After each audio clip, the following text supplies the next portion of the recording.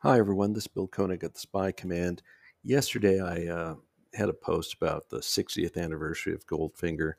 Today, this is about a piece of the work that went into adapting Ian Fleming's 1959 novel for the 1964 film.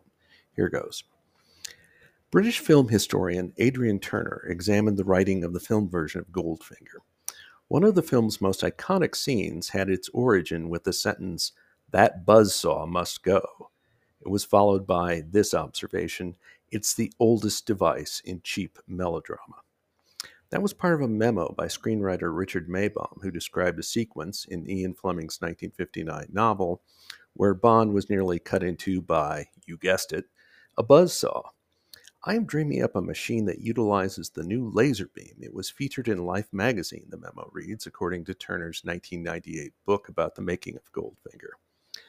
Another problem with the novel sequence is the reason Goldfinger spares Bond's life.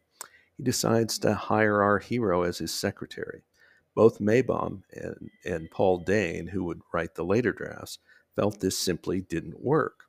Both men labored to come up with a semi plausible explanation why Goldfinger just didn't kill Bond on the spot. Decades before Austin Powers' jokes, "just shoot him," both screenwriters were sweating bullets on how to solve the problem.